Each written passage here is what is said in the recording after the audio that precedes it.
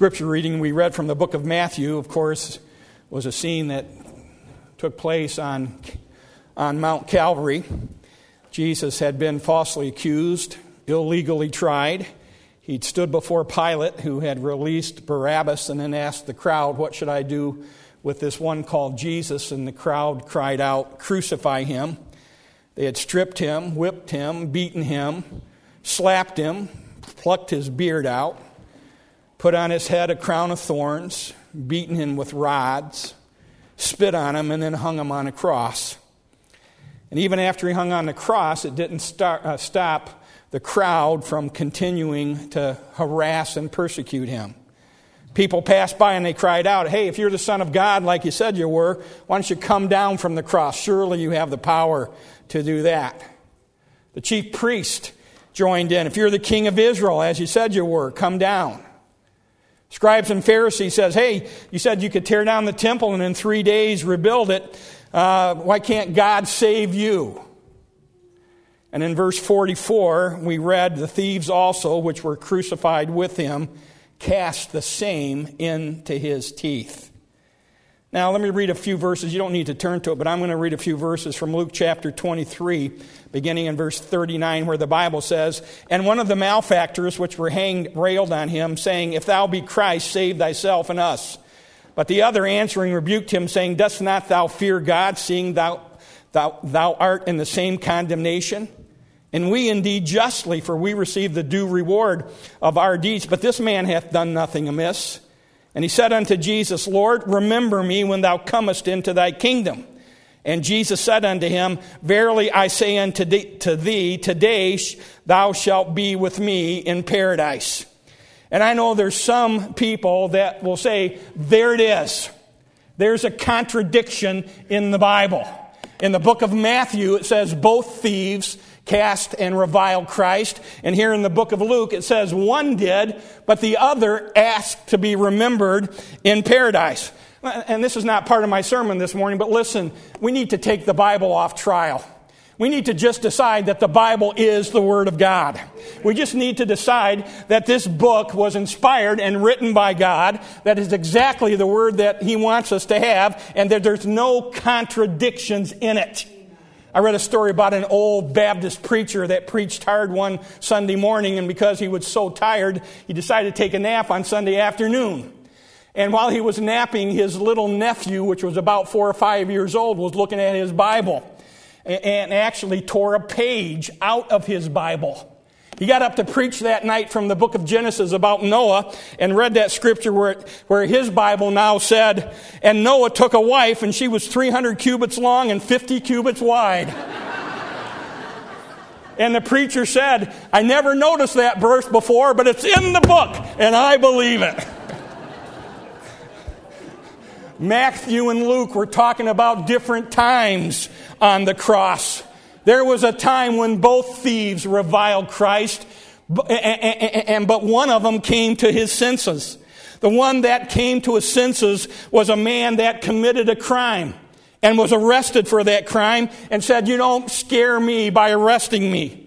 They put him on trial and found him guilty. And he said, "You don't scare me by your trial and finding me guilty." They sentenced him to die on the cross.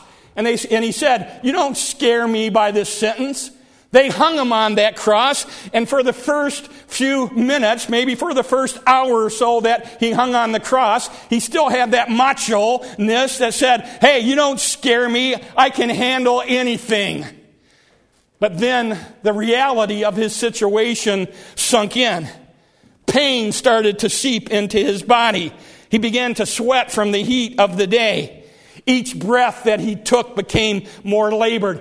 Actually, people, when they were hung on the cross, most of them died from suffocation. Because in order to breathe, they had to pull themselves up. They had to lift themselves up for their lungs to have room to fill up. And you can imagine the agony that was in our Savior when he had to do that after being beaten with that cat of 9 tails 39 times and his back being broken open. And as he had to scrape that open back against that old rugged tree in order to breathe. But the reality of his situation began to hit this thief. Yes, he had cursed Christ. Yes, he had reviled him. But now he realized that he was dying. And he watched Jesus as he died. Most men that were crucified cursed the ones that were inflicting the execution on them, but not this one. Not the one who hung on the cross next to him. He heard the one that hung on the cross next to him pray, "Father, forgive them." Talking about the ones who was carrying out his execution, for they know not what they do. He heard the one that hung on the cross next to him ask one of his disciples to take care of his mother. And the thief who a few minutes before had reviled Christ, the thief who a few minutes before had cursed Jesus, now realized that he was going out into eternity, and he said, "Lord, remember me when thou come into thy kingdom." I want you to notice something. And by the way, I forgot to tell you a minute ago what inspired this sermon. I go to my mom and watch after her on Monday and Tuesday, so I always go down on Sunday night. And the last few weeks, I've been listening to a CD that Brother Clyde gave me the night of their concert that they had back in December. And there's a song on there. Brother Wendell used to sing it all the time, and other people have sang it, but this is the first time I've ever heard Clyde and his family sing it. He was there all the time. Now, Brother Clyde, I got to tell you, I could even tell from your voice you were a lot younger when you made that CD. But, yeah, a couple years. But that song has a tremendous message. That song reminds us that Jesus was there, is there all the time.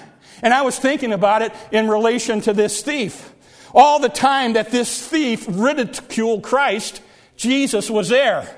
All the time that he stood and said, "Hey, you don't scare me. You don't scare me with this trial. You don't scare me with this sentence. You don't scare me with this execution." All the time that he put up that brave front, Jesus was there. All the time he said, "I can handle this on my own. I don't need anybody else to help me." Jesus was there. I know there's some people like that here this morning. You're just like the thief. You've never received Christ. What you're telling yourself is the same thing that he told himself. "Hey, I'm okay. I'm not a sinner. I don't need God. Eternity doesn't bother me. Hell doesn't scare me. I'm a good guy. I can go to heaven on my own goodness." And I want to tell you this morning, no, 1,000 times no. That's a lie that comes straight out of hell. That's a lie that comes straight from Satan himself. The Bible says all our righteousnesses, all the goodness that we can do and hold up to God are in God's eyes as filthy rags. It's not your goodness that's going to get you into heaven. It's not your righteousnesses that are going to get you into heaven. The Bible says, neither is, in Acts chapter 4, verse 12, neither is there any other name under heaven whereby we must be saved, but the name of Jesus Christ. Jesus said in John chapter 14, "I am the way, I am the truth, I am the life.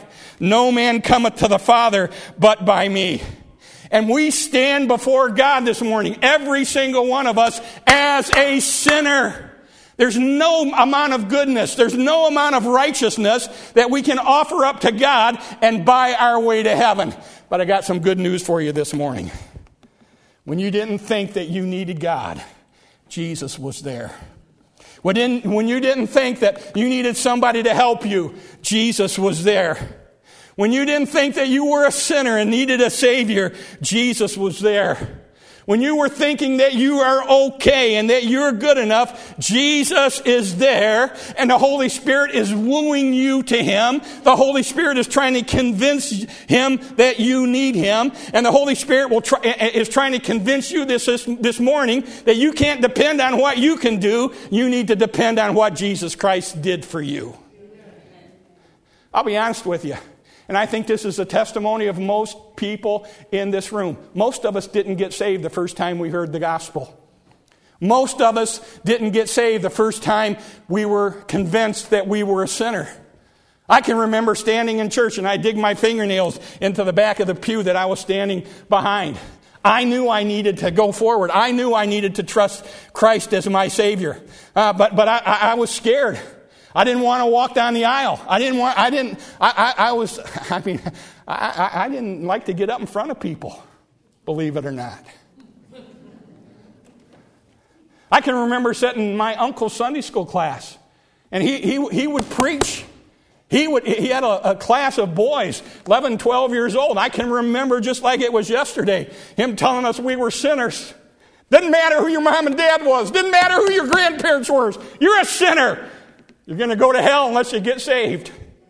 I've told you before, I can remember like it was yesterday, my grandma taking her old bent pointed finger, sort of trying to point it at me, but I guess she had to go like that to get it at me.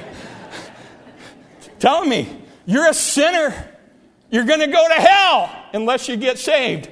All the time that was going on, all the time that I rejected Christ, all the time I thought I could get by without Him, Jesus was there. He never gave up on me. He kept calling. You're here today and you don't know Him.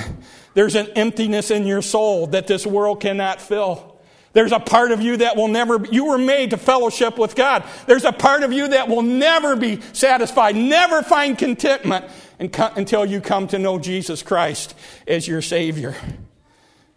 He's calling you. It says in Matthew chapter 11, come unto me all ye that labor and are heavy laden, and I will give you rest. The Bible says in Isaiah chapter 1, come now and let us reason together, saith the Lord. Though your sins be scarlet, they shall be white as snow. Though they be red like crimson, they shall be as wool. You come, you receive Christ this morning. He'll make you one of His children. He'll fill that emptiness in your soul. He'll make you fit for heaven. You don't think you need Him, and maybe you've cursed Him, and maybe you've rejected Him, but it doesn't matter. He's there. He calls. He's waiting for you to come. The same truth applies to us as Christians, the fact that Jesus is always there. He's there. It applies to us when we're tempted to sin. You remember the story of Jericho? That city that the Israelites first took when they came into the promised land? God had said, hey, Jericho's my city. Everything in it's mine. I believe He was teaching the people how to tithe, that the first fruits belong to Him. And He said, everything in that city is mine. And remember that man named Achan? Achan saw a wedge of gold and some silver and some Babylonian garments. And he said, nobody's around. Nobody will notice. I can just take this stuff. I know God said that everything in the city is His, but I can take this stuff and nobody will notice. I'll remind you this morning as a Christian, we can't sin and get by with it. We can't sin and nobody will notice. No other human being may notice, but there's a God in heaven that not only knows what we do, but what we think. I'll remind you this morning, the Bible says, be sure your sin will find you out. We sing that little song with the kids, be careful, little eyes, what you see, and little feet where you go, and little hands, what you do. For the Father up above is looking down in love. There's not a time in our life as a Christian where God is not there. Achan stole that stuff and paid a terrible price. 36 innocent men died in the battle of Ai. When his sin was discovered, they took he and his wife and his children and put them in a pit and stoned them. And so I remind us as Christians this morning that you can't pull something over on God. You cannot disobey this book and think that nobody sees it. You cannot disobey this book and think, I'll get by with it. We need to get serious about living up to the name that we bear, Christian. We're little Christ, and we need to live our life in a way that would bring honor and glory to Him. We need to live each moment of our life with the knowledge that Jesus is there. I dare say, if Jesus would come in person and say, I'm going to walk with you this week, I'm going to just be your shadow this week, most of us would live lives that will be at least a little bit different than what we've lived the past week. If the Son of God would come physically in the body and walk beside us, oh yeah, we'd live our life, probably some of us, a whole lot different than we did last week. Well, I'll remind you this morning, He's there. He's there all the time. He's there. And when we're tempted to sin, we need to remember that He's there. I have 3 points this morning. He's there waiting for you to call upon Him and get saved, number 1. Number 2, He's waiting. He's there and always there when we are tempted to sin. And then number 3, sort of a point that goes along with our Sunday school lesson this morning, He is there when troubles come. He is there when circumstances come. The same God that is with us all the time in the good times is the same God that's there in the bad times.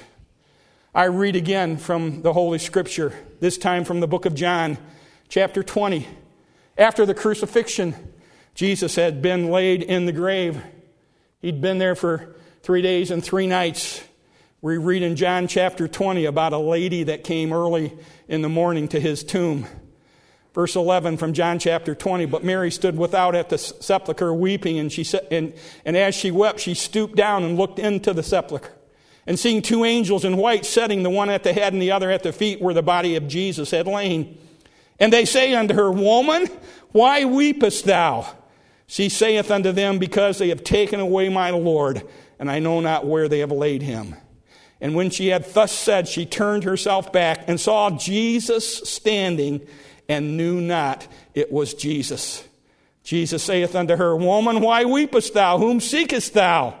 She, supposing him to be the gardener, saith unto him, Sir, if thou hast borne him hence, tell me where thou hast laid him, and I will take him away. Trouble had come into Mary's life. The one she had loved had been crucified. They had killed him, crucified him, and laid him in a tomb. Now we see her at the empty tomb. Her thought was that somebody had come and stolen the body of her master. After all that they'd gone through, Mary thought, how could somebody do this? How could somebody come and steal the body of Jesus? What she didn't know is that Jesus was standing right there beside her. What she didn't know was that Jesus was there. I wonder how many times we get worried and we fret and we're anxious about something, and we fail to realize that the Master is right there beside us, ready to help in that time of trouble.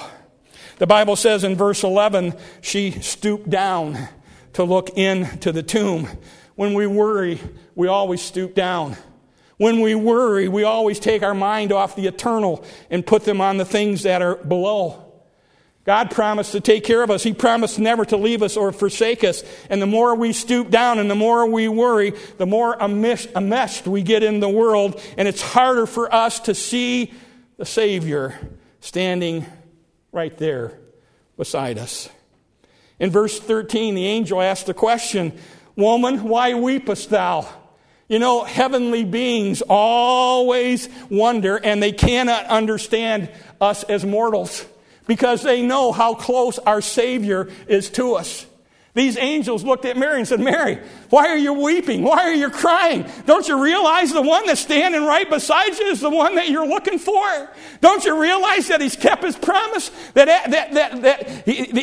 lay in the grave for 3 days and 3 nights, but then he's going to be resurrected and come back to life. Why are you weeping, Mary? Your Savior kept his promise. In verse 14, Mary turns back and almost bumps into Jesus. She was so worried that she didn't even recognize him. Said he must be the gardener. She asked him the same question. Hey, mister, if you've moved his body, tell me where you put him, and I'll go get him, and I'll take him. And then we read in that verse, we didn't read it, but verse 16, Jesus saith unto her, Mary. He called her by name, and the blinders fell off, and she recognized that the one she was looking for had been there all the time. I want to tell you this morning, when we go through trouble, when we go through trials, when we go through heartaches, we don't go through them alone. Sometimes it may feel like God has abandoned us. Sometimes it may feel like His presence is nowhere to be felt. Sometimes it may feel that when we pray, our prayers are getting no higher than the ceiling. They go to the ceiling and bounce back. But I want to remind you this morning, there's not a time in your life as a Christian, not a trial that you'll go through, not a valley that you'll be forced to walk through, not a circumstance that you'll be forced to endure, that you do it by yourself. Again, you may not be able to see His presence. You may not be able to feel His presence. But by faith and by believing this book, you can know beyond a shadow of a doubt that He's there beside you. He'll never leave you alone. He'll never forsake you. He's always there. He was there all the time. He was there all the time. We just need to recognize that. We need to live in the reality that we have a Savior that's there all the time. Now listen, I'm done. We talked about 3 people this morning. I want to ask you, which one do you identify with? We talked about that thief that thought he could get by without God, that thought he could die and go into eternity without God. Fortunately, before he made that transition, before he made that move, he realized that he couldn't do it. And he cried out to Jesus, who was there, and said, remember me when you come into your kingdom. And praise God, Jesus looked back at him and said, today you'll be with me in paradise. If you're here today and you don't know Jesus Christ as your Savior, I pray you realize before it's too late that you cannot make that transition without Him. You cannot go into heaven without Jesus Christ. You'll make a transition, but it won't be to heaven, it'll be to hell. It'll be that place prepared for Satan. It'll be that place prepared for those that have rejected Christ. I beg you this morning, please do not leave this place without knowing for sure that you've trusted Jesus Christ as your Savior. You're a sinner. He's paid for your sin. He wants everybody to be saved. He wants everybody to go to heaven. He wants you to be saved. He wants you to go to heaven. We talked about Achan. That one that thought he could put something over on God could sin and get by with it. We as Christians need to realize it's not possible. Our sin will find us out. We'll pay a price. Others around us will pay a price. And then we talked about Mary, who was troubled. The Comforter was standing by her all the time. All she had to do was stop. Stop. Quit fretting. Quit fussing. Quit worrying. Open your eyes. Open your spiritual eyes and see that Jesus is there. He's ready to put His arms around you. He's ready to strengthen you. He's ready to lift you up. He doesn't take you out of the storm, but He says, I'll go through the storm with you. With you. So which one of those 3 do you identify with this morning? I will tell you in every case, He's there. He's been there all the time. He's just waiting for us. He's waiting for us to open our eyes and see Him and trust Him. Would you do that this morning? Would you? Let's pray together. Father, thank you for your word. Thank you for the truth that's in it. I pray, Father, for those that might be here this morning that have never received Jesus Christ as their Savior. They're trying to live this life and they face eternity without you. Help them, Father, to understand they can't do either. They can't live this life the way you intended them to live it, and they can't go into eternity without Jesus Christ. Help them to see their sin. Help them to see the penalty for that sin, separation from you. Help them see the price that Jesus paid on Calvary for their sin to make them right with you.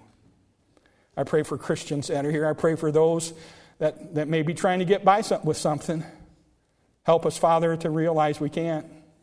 Sin has a price, even after we're a Christian. We don't lose our salvation, but it has a price. It can destroy our testimony. It can destroy our lives. Help us to live in a way that would be pleasing to you. And then, Father, for those that are going through hardships this morning, those that are going through troubles, those that are going through storms, help us to realize that you're always close. You're always near. And that, Father, all we need to do is stop.